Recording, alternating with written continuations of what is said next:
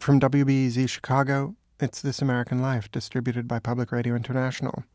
I'm David Rakoff, sitting in for Ira Glass. There was an old cartoon. It was either in the New Yorker or National Lampoon, I can't remember, where a man is sitting on the bus. It's pretty empty. An odd stranger boards, and the man in the seat thinks to himself, "Oh, God, please don't let him sit beside me. Oh, God, please don't let him sit beside me." The guy approaches and says, "God told me to sit beside you." In the spring of 1978, I was 13 years old. The local public high school that I would be attending in a year's time was having an evening screening of Casablanca. So I took my friend Jeff and we went off to the high school. In addition to my love of old movies and my general cluelessness about popular music and youth culture, I was also a really tiny child, maybe 5 feet at the time, probably closer to 4'8". So I looked markedly different from other kids my age. I was also a little neurotic. I was riddled with phobias. It all served to make me seem a little odd, I'm sure. I didn't lack friends, but I was a strange, round-limbed, feminine little kid. A strange, round-limbed, feminine little kid for whom a screening of Casablanca at the high school, no less, was a fairly important event. If I think about it, I guess the fantasy going through my head was that I would meet other old movie buffs who would see past my juvenile exterior and into my very poet's soul, and then I would have, a community of people who didn't care that I was dwarfish or 13. Maybe we would smoke and talk about film.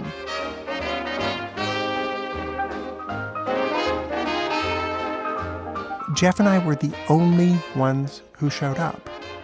The only two people in the auditorium, aside from two older boys at the back on a ladder who were taping up some banner of some sort or another. So the lights are still on and we're waiting for the movie to start. And I hear one of the boys on the ladder call my name. David! David! If you're a gay kid, or even just a gay-ish kid, you basically spend your life anticipating having the crap beaten out of you, or, at the very least, being given what used to be known on Leave It to Beaver as the business. I didn't know this guy calling my name. I knew that much. He wasn't a friend of my brother's or my sister's. I knew, actually, two things with complete certainty.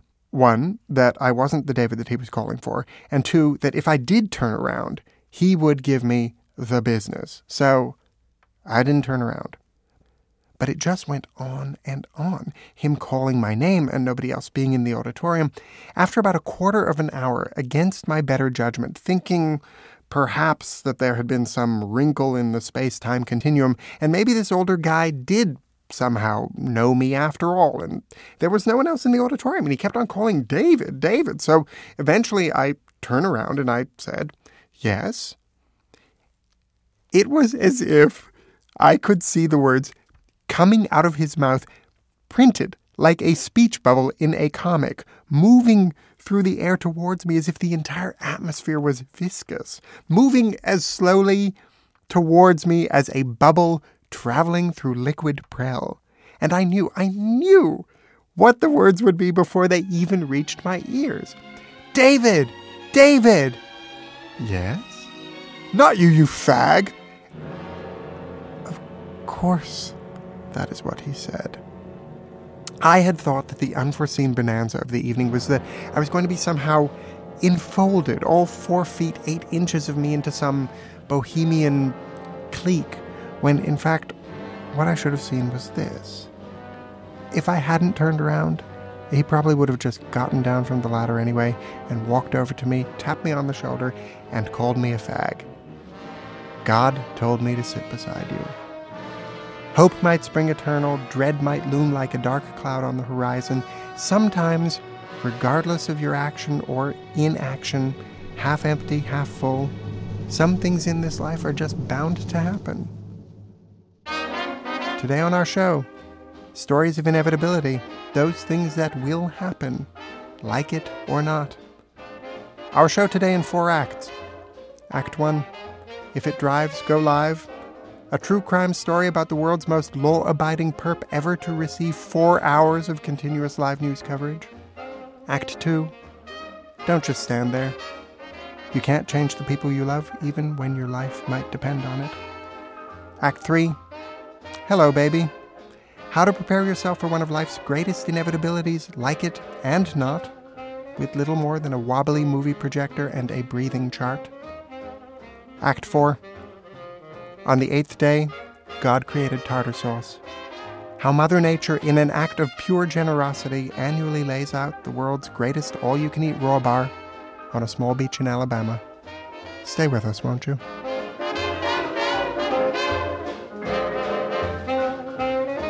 Act 1. If it drives, go live.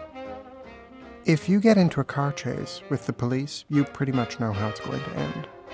90 to 95% of the time, you will be caught. Despite, or perhaps because of this, car chases have become an increasingly popular staple of TV news programming. Viewers have watched people try to elude the cops in various ways, like plowing through crowded pedestrian malls. They've even seen a fleeing suspect attempt a carjacking. Starlee Kine has this story of the latest incarnation of the continuously televised car chase that answers the question, why do they run if they know they're going to get caught? And why do we watch? In Los Angeles, on August 31st, 2001, all other news on KCAL 9 was interrupted in order to bring you this car chase. And the pursuit continues, and I believe we're north of the airport now. Larry Welk? Yeah, I'm back with you here. This suspect has been going on now for over 3 hours now, well over 3 hours, almost 4 now, with showing no signs of giving up, no signs of stopping. This, of course, would have been no big deal, since in LA there's car chases on TV all the time. And really, this one is no different than your basic high-speed police pursuit, except without the speed part. The suspect still driving well within the speed limit, in fact, slower than the speed limit, driving very reasonably right now through the streets of Southern California. And the police part. There's nobody else behind him right now. Everybody has pulled off, including the LAPD, Hawthorne, Inglewood. They are not there, nowhere to be seen. And the pursuit part. You know, at this point, the officers are saying that they have a really good idea of who he is. They have a pretty good idea of where he lives, even. And so at this point, they're going to go ahead and let him drive home if that's what he wants to do. On Thursday, August 31st, 2001, viewers of KCAL were told they were watching a car chase. But what they were actually watching was a white Geo Prism driving slowly up and down residential streets, stopping at every stop sign and signaling every time he wanted to turn, with no police behind him. If you tuned in that day with the sound off, you'd be wondering why it was on TV at all. Of course, if you had the sound on, you were probably even more confused, because the image on the screen had very little to do with what was coming out of the news announcer's mouth. It was as though they weren't looking at the screen at all, but were instead reciting their lines from memory, drawing from all the past car chases they covered. The car chase began normally enough. At around 6 o'clock, the car's driver pulled a hit and run. It was a minor fender bender, and no one got hurt, but he took off anyway. The LAPD tried to pull him over, but he refused. They chased him for a few hours before finally deciding to stop. In the past couple of years, many police departments have begun to rethink their strategies when it comes to chasing. If a suspect doesn't seem like an immediate threat, the police will often pull out, or try to get his license plate number so they can arrest him later, reasoning that the risk of hurting innocent bystanders in a car chase is greater than the risk of letting a guy who ran a red light get away. At the time of this chase, though, this was still a relatively new procedure that most people had never seen before. We were in shock. We were saying, wait a minute, what's going on here? They're letting this guy go. This is Larry Welk, the KCAL helicopter pilot whose voice you've been hearing. And it was tough to be on TV and explain to people what was happening, because we had this pursuit going on, then the police pulled off, and it's almost like the news story just went away. Well, what are we doing here now? That was indeed the question. With their top story called off right under their very noses, the KCAL news team suddenly found themselves in the unique position of being the only one following this guy around. But rather than turn to another story, the station decided to stick with this one. And it's around this point that the situation goes from being merely baffling to truly absurd, when the newscasters begin floundering for things to say. In fact, right about here. I guess one thing we've certainly learned, this is a fuel-efficient car.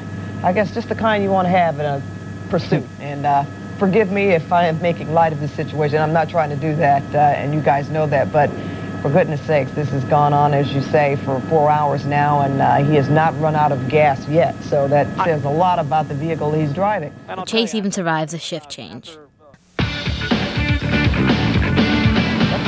We are going to stay with this chase, so stay with us. There's another hour of news ahead. Pat and Gary standing by. KCAL 9 News at 10 starts right now. And thank you, Dave. Sylvia, a pursuit that continues right now only by air. Ground units are completely pulled out. KCAL is a local independent station. In addition to news, it also airs shows like People's Court and Family Feud. They usually show one car chase about every 2 weeks.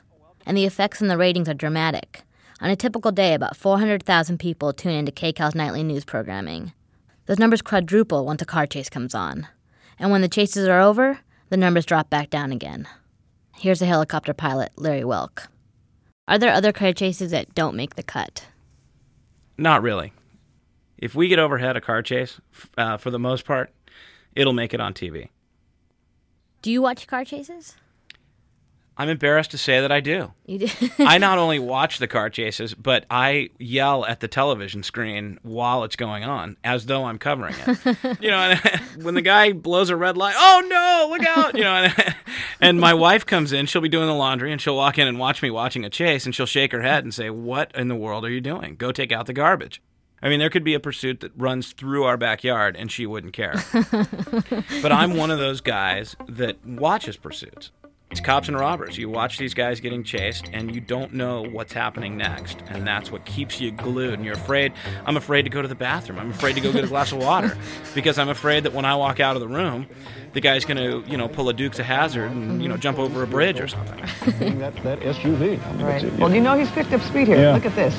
Pat, a good observation on your part. He has picked up some speed. He got up to about 45 to 50 miles an hour, the suspect right now. So he makes his turn. He's slowing down again, Larry. He is. He's slowing down. Begs the question, how much gas?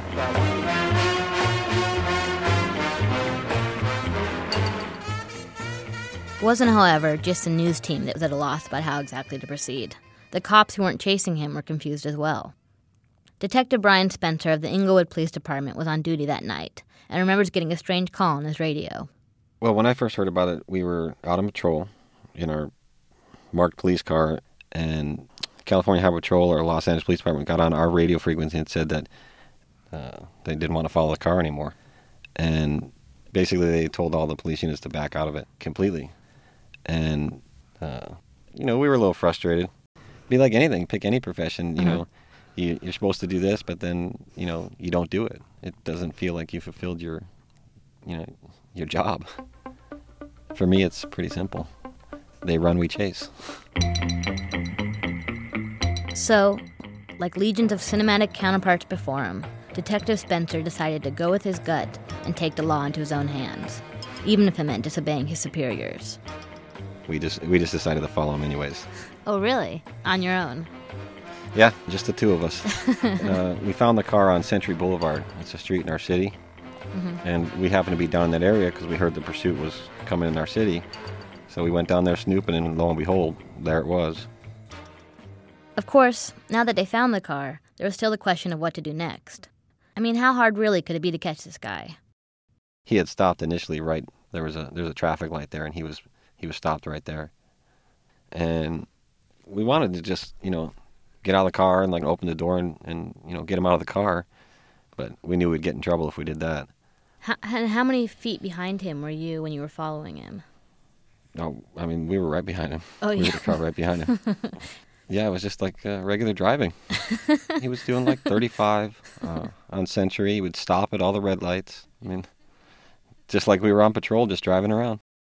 Detective Spencer and his partner continued tailing the fugitive on their own for another quarter of an hour before they were called off for good by their boss, who, it turns out, was watching KCAL's coverage of the chase back at the station.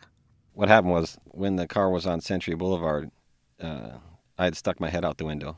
I was, yelling at the guy to pull over. But it wasn't working. Right. And the watch commander saw our car on the news, and that's when he told us to leave. So we did.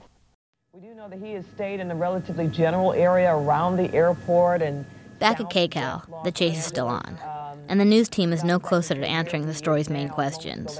Who is this guy, and why is he running?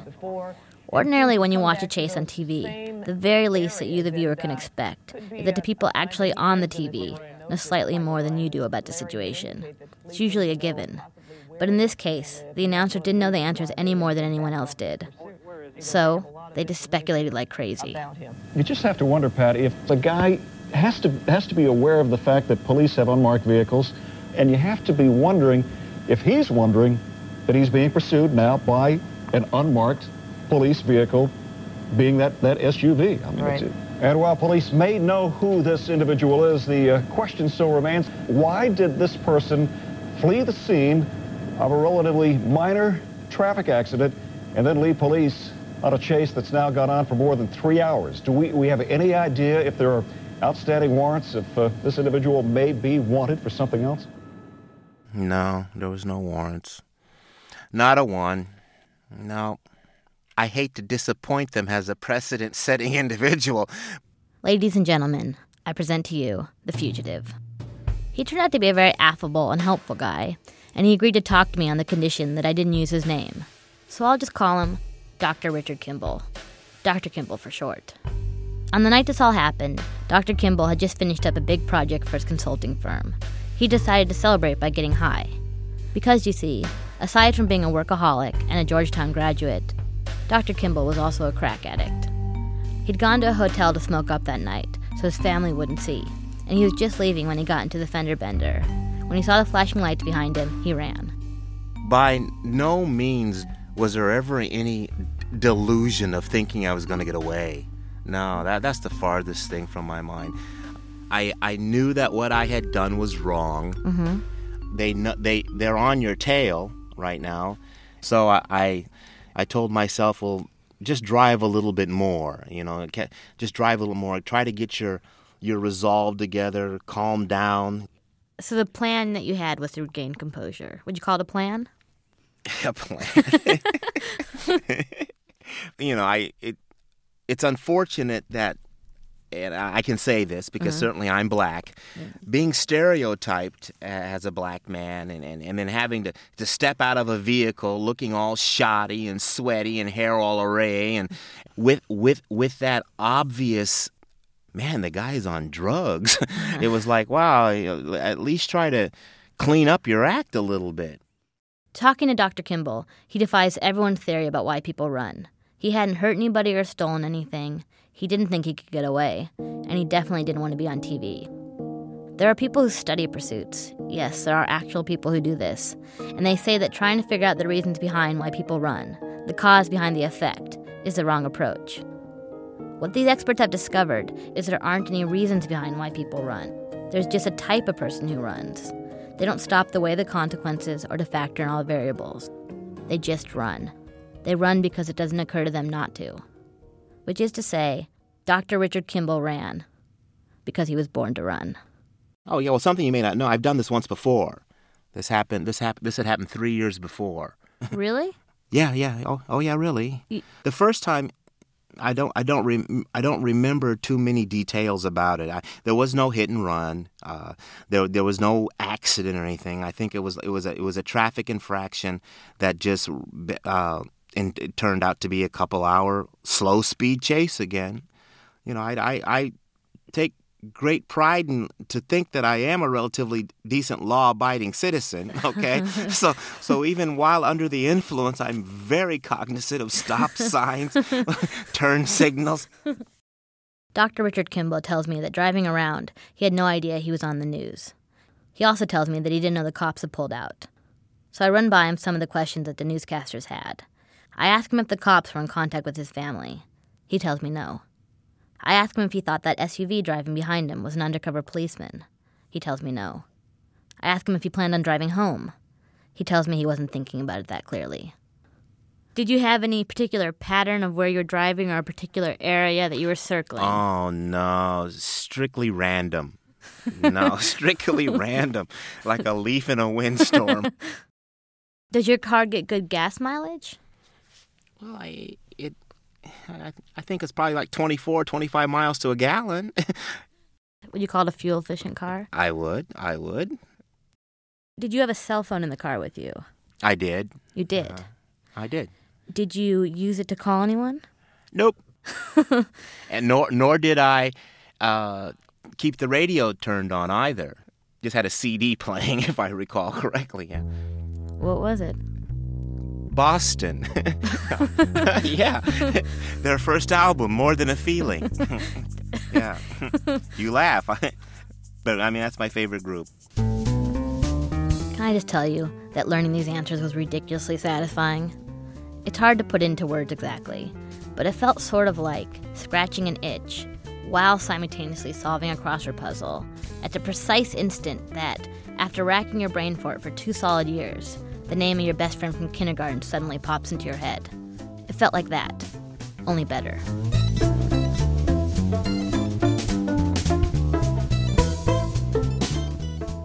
Incredibly, there was one piece of K-Cow speculation that came true. It was something they latched onto early on, and that they kept coming back to over and over again, throughout the 4 hours, debating about when it would happen. Somehow they knew that this chase wasn't over, would never be over, until the fugitive ran out of gas. I think the low fuel indicator lamp had came on. If I recall correctly, the red light came on, and I'm sitting there going, well, maybe 2 gallons, 3 gallons at the most. Now, what are you going to do? You're going to run out on the freeway? Or are you just going to pull over and give up? So right now, the suspect is pulling over now here in Inglewood. We don't know if he's out of gas, but he has completely pulled over and blacked out. And stand by 1 second. We'll see what's going to happen here.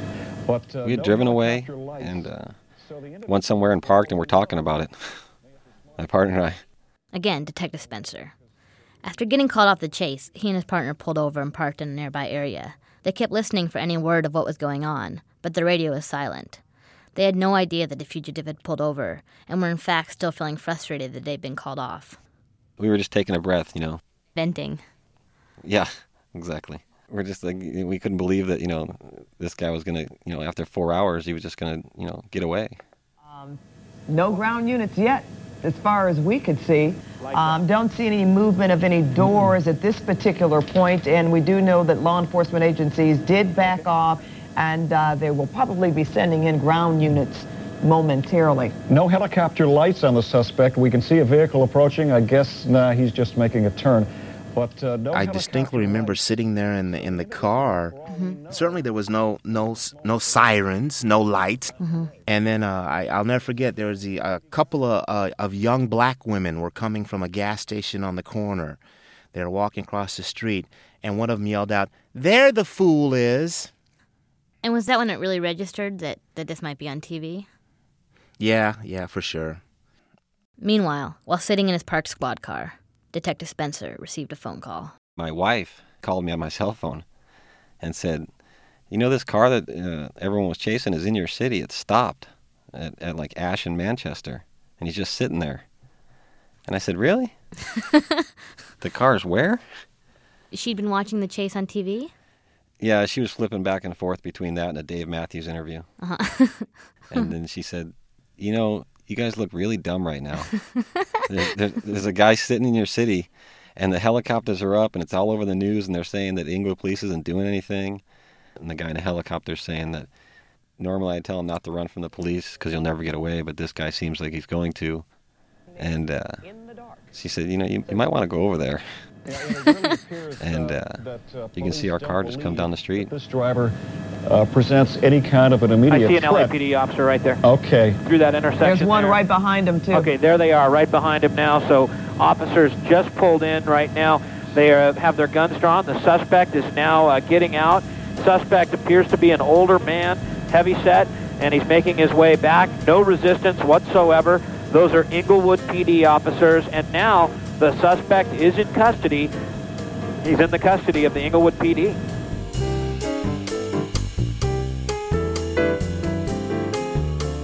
Throughout all of this, the only person who didn't doubt that the fugitive would get caught was the fugitive. And in the end, perhaps that's why he got caught. His faith in his inevitable capture turned out to be self-fulfilling. Here's Detective Spencer. I mean, if he would have ran or, did something, I believe just the news helicopter was up there, and they don't have, the infrareds and the spotlights and all that thing. So, I mean, technically, he probably could have got away if he would have ran, but he didn't. He just sat there. I don't think I ever thought that. And it certainly isn't, it is not my M.O. to have gotten out of the car and added yet another segment to the chase by me running over fences and through backyards. So you weren't surprised when the cops showed up? Well, no, because that's what happens in those sorts of situations. No, I wasn't surprised. Of course not. Hundreds of pursuits, and we've never really seen anybody get away here, and this would have been the first The news team one. gives its closing comments. And, consistent with the rest of the evening, they seem to apply to a whole different chase altogether. And I have to point out that after this entire pursuit here, 4 hours long, nobody got hurt during this pursuit, and that is the best news of all. Okay, the executive producer says we have to take a break, Larry. Okay? Sounds good to me. Okay. All right, we'll be right back.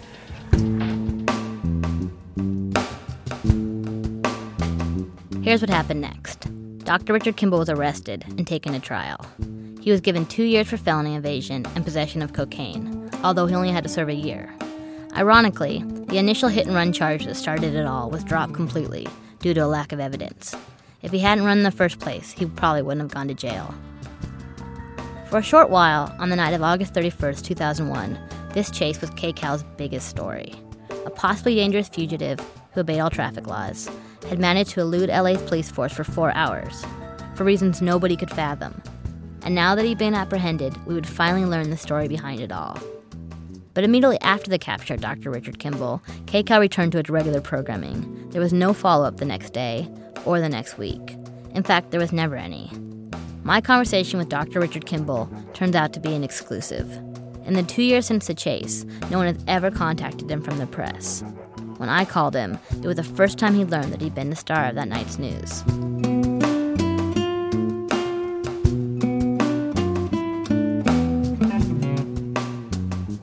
Most everyone remembers where they were during the OJ chase, because it was one of those times when you could tell beyond a shadow of a doubt that you were experiencing history in the making. But if all history starts off as news, not all news becomes history. No one remembers where they were for this chase. Except, of course, for the man who wasn't being chased, the man who wasn't chasing, and the diehard fan hovering in the air above.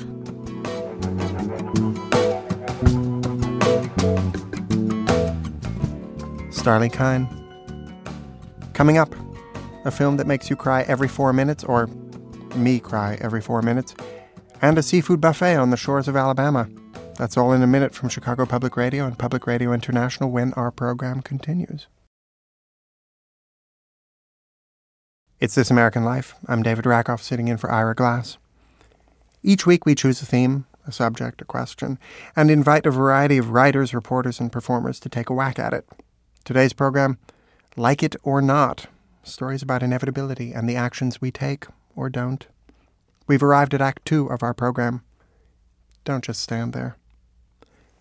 When you get to know someone, really know them, you can almost predict their behavior, what they might say or do in a given situation, how they'll react to a movie or a book. It's comforting, this intimacy. It reduces the chance for unpleasant surprises. But what about when something comes up that requires someone to transcend his character? When what is most needed is for those around you to behave in no way like themselves? Sheila Peabody has this story about just such a moment. My father has always been a mild man, and all my friends whose fathers were mean or domineering always told me how lucky I was to have him. He's gentle, kind, and introverted. His great loves have always been the once-removed kind: architecture, opera, multi-volume Jefferson biographies. But he's what psychologists would call, well, passive. When he helps you carry the groceries into the house, he'll stand next to an empty kitchen counter and wait for you to tell him to put them down. Most of the time, this is not a big deal. You say right there on the counter, and he puts them down. He was the kind of dad who could read a newspaper completely unflustered as you had a temper tantrum. The detachment wasn't a parenting strategy. He just wasn't so keen on being an authority figure. Faced with my dad's passivity, my mother used to say to me, "When I get old, I'd rather be in a state nursing home than have your father take care of me." That was her worst fear, I think. What he'd do, or more to the point, what he wouldn't do, if she was totally helpless and needed him. Then last year it happened. My mom was at home alone with my dad, and she started feeling breathless, and he waited to call 911. He waited for her to ask him to do it. It was 9 a.m. on a sunny July day.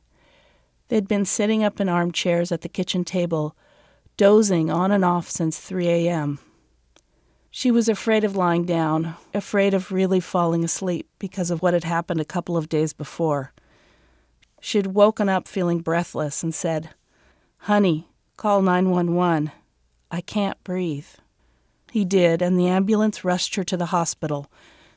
They put her on medication and kept her for 24 hours for tests, and then sent her home, telling her it wasn't a heart attack, just an episode, because she'd skipped her medication for 3 days for a heart arrhythmia she'd managed for decades without a hitch. I think she left the hospital feeling she might have overreacted. They certainly didn't tell her, "If it happens again, call 911 immediately." They didn't say, "If you don't feel better, come right back in."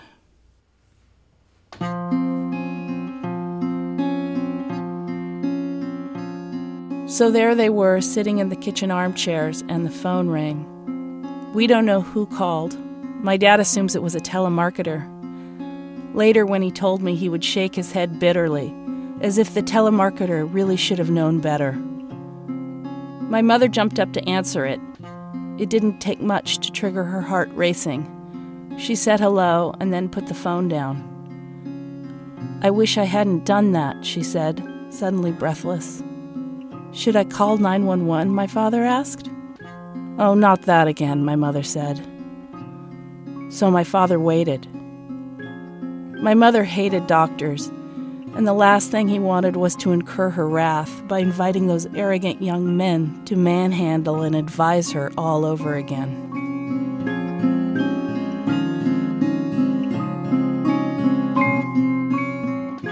She took an aspirin. My father helped her take her shirt off because she said she was hot. Gradually, the attack escalated. She panted, squealed, yelped. She held her arms out in a stiff imitation of a Frankenstein shudder. I know these things because my father offered muted renditions of them the first few days after she died for whoever would watch. Then she passed out. My father would act this out as well, dropping his head back in the chair where she died, his mouth open, arms slack. "She was just gone," he'd say, shaking his head. It was then, he said, after she passed out, that he called 911. How long did this take, I always ask, wanting to hear something different. 10, 15 minutes, I don't know. That's an eternity, I say.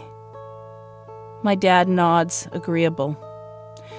So you waited until she passed out to call 911? I really want to say died, but don't have the heart. I think so. I don't remember, my dad answers.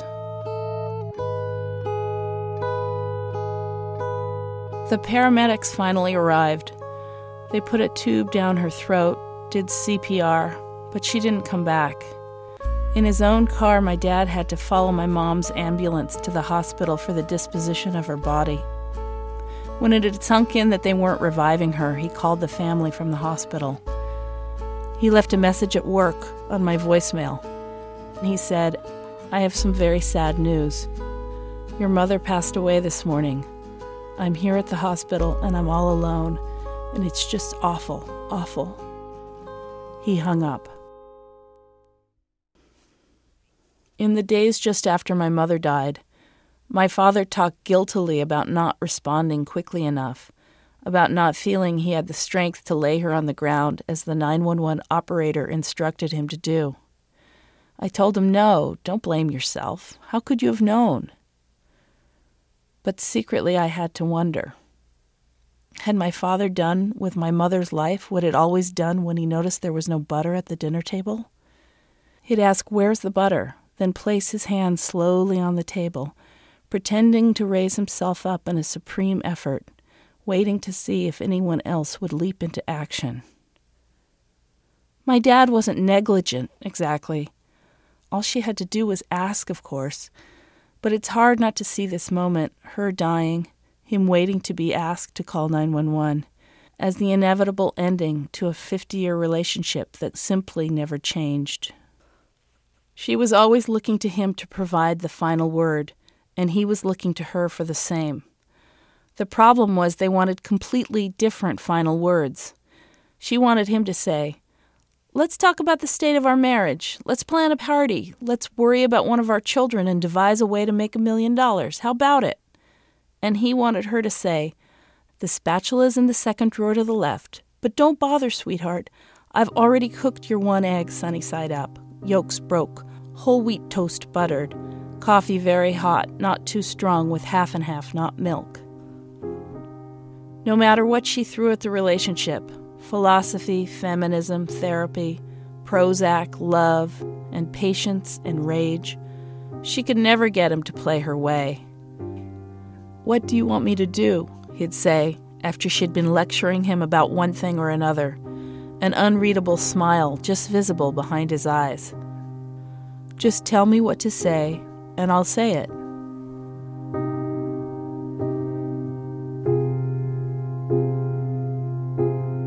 In the end, maybe I wasn't any better than my dad. I acted the same way I'd always acted. I pretended things would be fine. The day before my mom died, I called her from work and asked her how she was. "Oh, I've been better," she said cheerfully, explaining she'd just gotten back from the hospital and was feeling breathless. "The cardiologist really acted strangely," she added. "I'll tell you all about it when we have time." The next morning, I awoke feeling uneasy and told my husband so. Still, our life was crazy, and I didn't have room for another crisis, so I decided it just couldn't happen. Now, looking at all our behavior, I think, how could we all have been so stupid? Why were we all acting like life didn't sometimes require us to just act a little differently? Why didn't I drop everything to take care of her? Why didn't he notice she was dying in that moment, that she couldn't ask for help?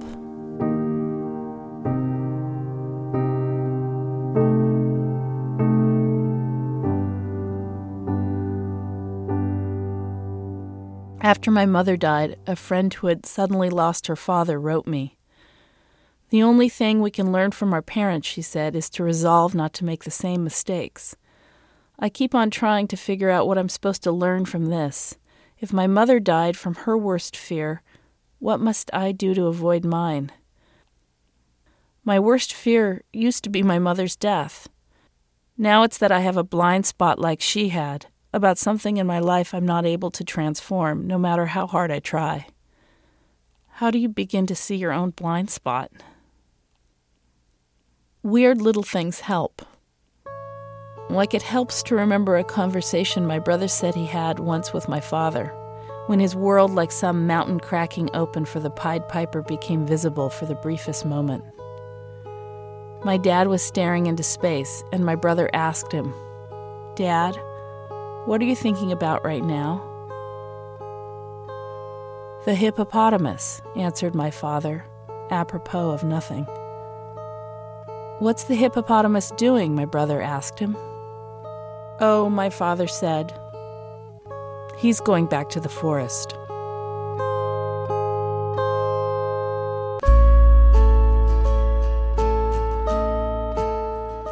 Sheila Peabody in the San Francisco Bay Area.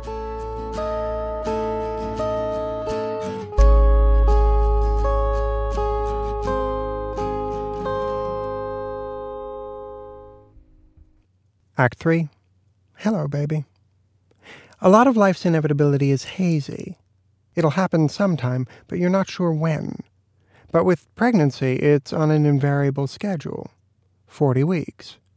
At 36 weeks, producer Wendy Dorr was experiencing an essential contradiction in pregnancy, which is, the thing that she was most looking forward to was also the thing that scared the hell out of her. She explained the basic fear to me, which, to put it bluntly, was to push this giant, melon out of your vagina. Well, how high is your level of fear from a 1 to 10? Probably 9. Probably a 9. Part of it is this feeling of there's nothing I can do. Like, I have no choice now. What else am I going to do? Like, find a substitute, or quit, or just decide I don't want to do it anymore. There's one way out.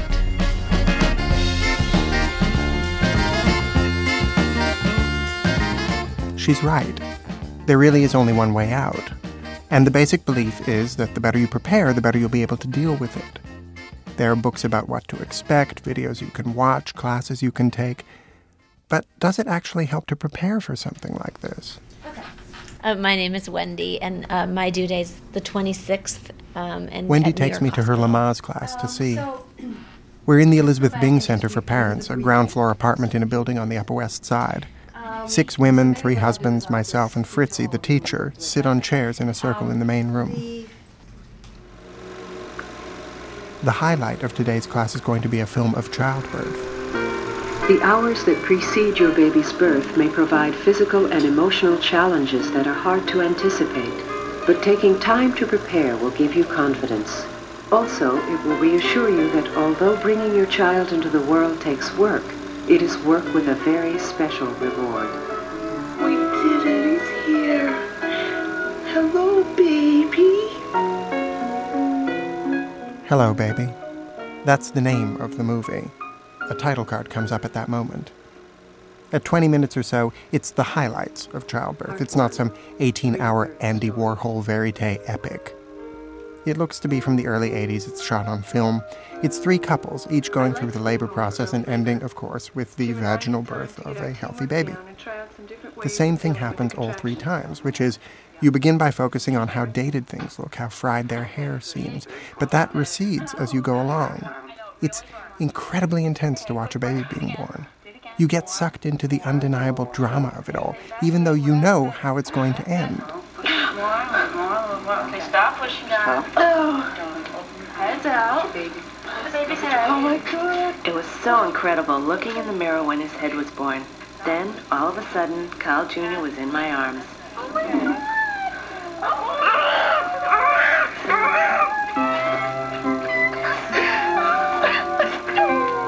At this point, I'm crying.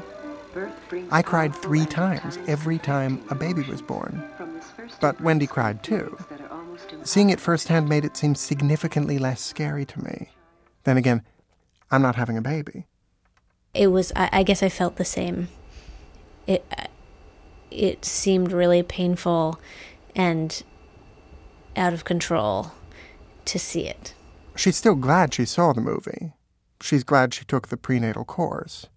It hasn't made the inevitability that much less scary, but as we talk, it emerges that preparation might not even be the real goal of these classes.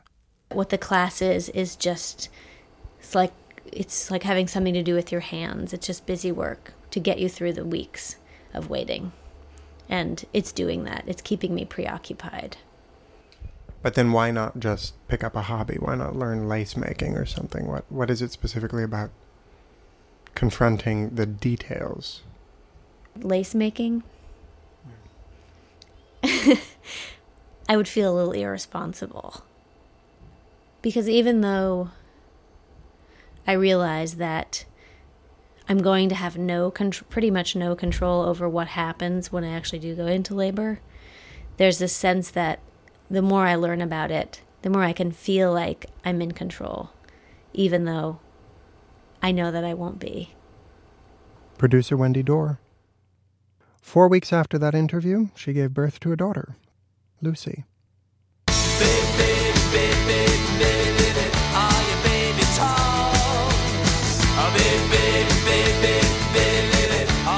Act 4. On the 8th day, God created tartar sauce. We have to begin this story with a little bit of science. In the deeper parts of Mobile Bay on the Gulf of Mexico in Alabama, there is a pocket of water that's very low in oxygen. Basically, it's a dead zone. No fish live there. But under certain conditions, and usually during the middle of the night, that pocket of water can move, driving all sorts of fish, crabs, shrimp, flounder, eels, stingrays, whatnot, out of its way. The fish are pushed all the way to the shoreline and surge up onto the beach. They're alive, but kind of dazed, so they're easy to collect. It's a totally free, all-you-can-eat seafood buffet. This is called a jubilee. The jubilee has a season, just like a hurricane, but a really nice hurricane. It happens in late summer, sometimes more than once. No one seems to know exactly when or how often, but it's pretty much guaranteed as an annual event. Curtis Sittenfeld tells more. As people in Mobile Bay explain it, there's nothing quite like a jubilee. They're strange and exciting, and they're really, really fun. Have you ever seen so many fish? No. There's a big flounder coming in. See him out there? Yeah. Let him come in a little bit. This is a videotape of a jubilee shot in 1991 by a man named Ferd Zundel. It's dark out, so as people walk around in the shallow water near the shore, they're shining really bright lights. In the water, there's basically this chaos of fish. Eels slithering by, and flounder carpeting the sand, and catfish swimming in huge schools, and crabs moving sideways or climbing up on a jetty. I'm not sure how else to say it, except that the water is crowded, like Penn Station at rush hour. That is wall-to-wall flounders right there. I don't know how many there are. And they're just as stunned as they can be. A crab lying on top of two flounders right there. Mr. Zundel is helping some friends who have never seen a jubilee before. He's advising them on how to use gigs, which are spears for impaling flounder, and how to gather crabs in a net. This is jubilee at its strongest. Here's flounders on the beach. Glitter you see on the water is fish, just thousands of fish with the sun hitting them. Come stand out here and look at this. Good group there. Mobile Bay is 32 miles by 8 miles. The eastern shore, where the jubilees occur, has a timeless feel to it. Some of the families have lived here since the 1800s, and several generations might share a cottage or group of cottages. A lot of the houses have sleeping porches, and some have real, actual white picket fences. I learned about jubilees last summer when I was a bridesmaid in a wedding with two sisters named Murray Douglas and Marion McPherson. They grew up on the bay, and Murray told me that from the age of 5 to the age of 15, she spent every night of the summer sleeping in her bathing suit on top of the covers, waiting for a jubilee. Basically, for 10 whole years, she existed in a state of anticipation. As I talked to Murray and Marion, I began to see jubilees as some sort of intersection of anticipation, inevitability, and luck. I decided to go down to Alabama to try to catch one for myself. When I got there, I discovered that everyone has a jubilee story. When the jubilees happen, of course, it's still early in the morning and usually still very dark. So you go out in your little shorty nightgown or your little baby doll pajamas because it's so dark, and you're out there and you're gigging and you're scooping, and all of a sudden you realize it's broad daylight. And you are out there in your pajamas, and then you kind of slink on back to the house and get your clothes on. Favorite jubilee was when my husband and my son and I went down the beach just to flounder, and we come into a big jubilee down at Bailey's Creek, which is about a mile from here. One of the most biggest jubilees I have ever seen in my life. They were literally 5 and 6 laying on top of one another. You could gig one and come up with 5. We got in that night, we had 720 big flounders. It was beautiful. So I stayed and didn't go to work that day. Cleaned all of them, filleted them, put them in little bags. Then 3 weeks later, Hurricane Frederick came, and we were 79 days without any electricity over here. So all those free flounders we got from the bay went right back to the bay. That's why I call it easy come, easy go. It turns out there's a whole etiquette to Jubilee. Some people say that a Jubilee reveals who your real friends are. If you call people to alert them when you find one, they'll call you the next time. And if you don't do your share of patrolling the beach at 3 a.m., you might find that your phone's not ringing as often. Also, it's totally acceptable to miss a day of work because you were up gigging flounder the night before and now you have to clean them. The only thing is, you have to bring in some flounder for your boss. Any sea creatures? Down there. Oh, did you see it? Yeah, it was down towards us. Skirted away. At night, around 10 o'clock, I go with Marion McPherson, whom I know from the wedding, her 4-year-old son Skitty, and their 10-year-old neighbor, Sarah Curley, to check the conditions. We've walked up the dock, and now we're peering into the water with flashlights. And believe it or not, there are more and more signs of an impending Jubilee. We see a crab near the piling of the wharf and a few catfish. Ooh! Ooh, they're all around there. Jubilees can be several miles long or less than 100 feet. They can contain all sorts of fish or just one kind.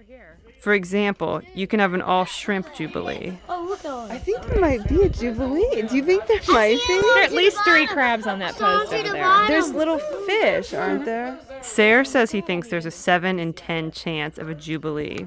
Even though I'm really excited, I try to remember. He's in 5th grade. I ask Marion to weigh in. I would say that really there are very good signs tonight, and this would be a night if this would be a night if I were hunting Jubilees that I would sleep on the wharf and look for one. So I decide to sleep on the wharf, and I have some company. I'm Sonny Curley, and I'm 14, and I'm about to go to sleep. Why are you on the wharf? Because we're waiting for a Jubilee. Are your parents making you do this?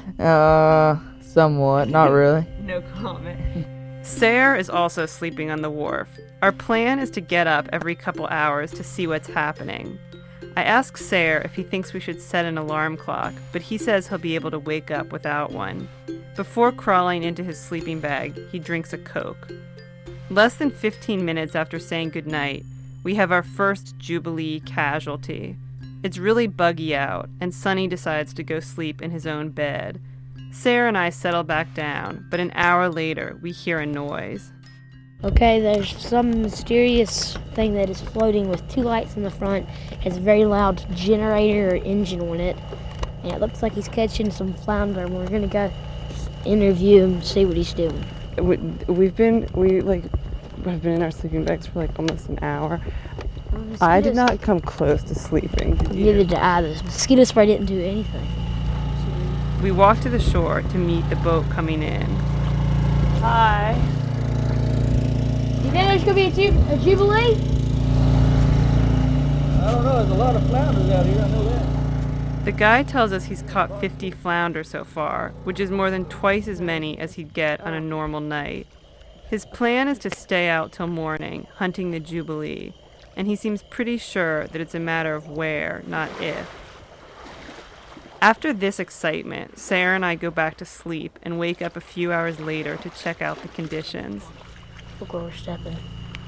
We've established a routine where Sayre fires up a flounder light and we walk about a half a mile down the beach. We're sloshing through the water and climbing underneath docks and over jetties. We don't find anything.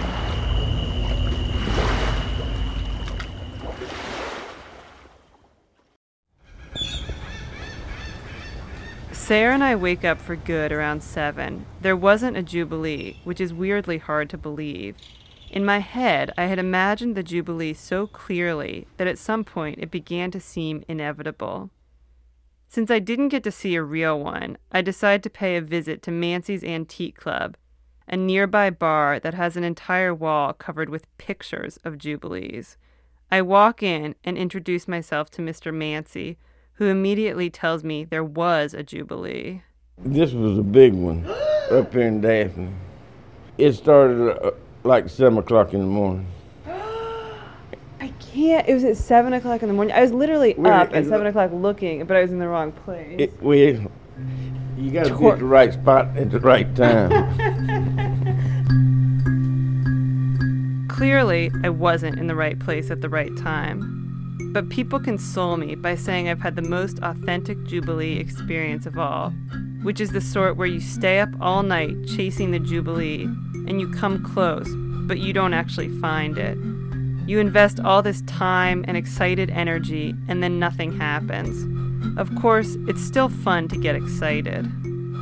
To me, one of the coolest things about Jubilee is that it's both unpredictable and good. I've been trying to think of other things that are like that, but it seems like there aren't that many.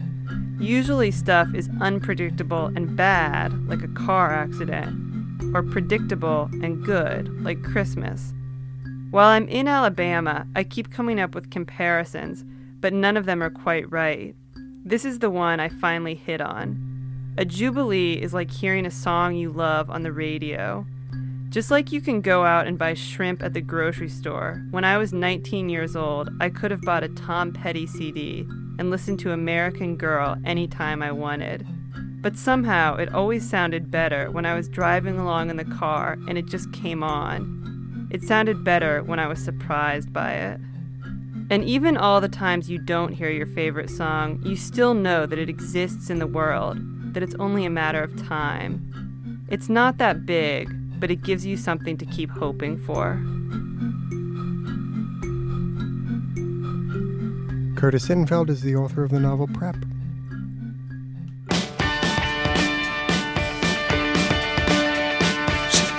Well, she was an American girl, raised on promises. Our program was produced today by Diane Cook and myself with Alex Bloomberg, Wendy Dorr, and Starley Kine. This American Life senior producer is Julie Snyder. Elizabeth Meister runs our website. Production help from Todd Bachman and Stacey Titterington. Special thanks today to Edward Lifson, Heidi Tuck, John Raby, Lieutenant Alex Perez, Aaron Jansen, Dr. Robert Homan, Jim Krogan, Jeff Alpert, Julie Hill, and Otto Pohl. Our website, www.thisamericanlife.org, where you can listen to our shows for free. You can download today's show and our archives at audible.com/This American Life. This American Life is distributed by Public Radio International. Support for This American Life is provided by Volkswagen of America and the Phaeton, filled with the kinds of crazy technology you'd expect to find at a science museum. Massage seats, air conditioning without vents. It's enough to boggle the mind. Well, unboggle at VW.com.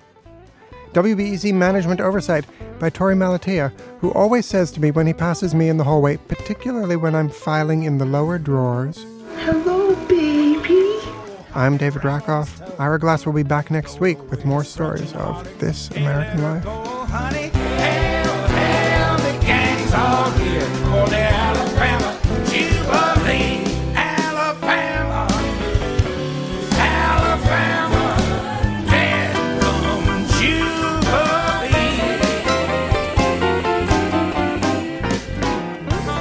PRI, Public Radio International.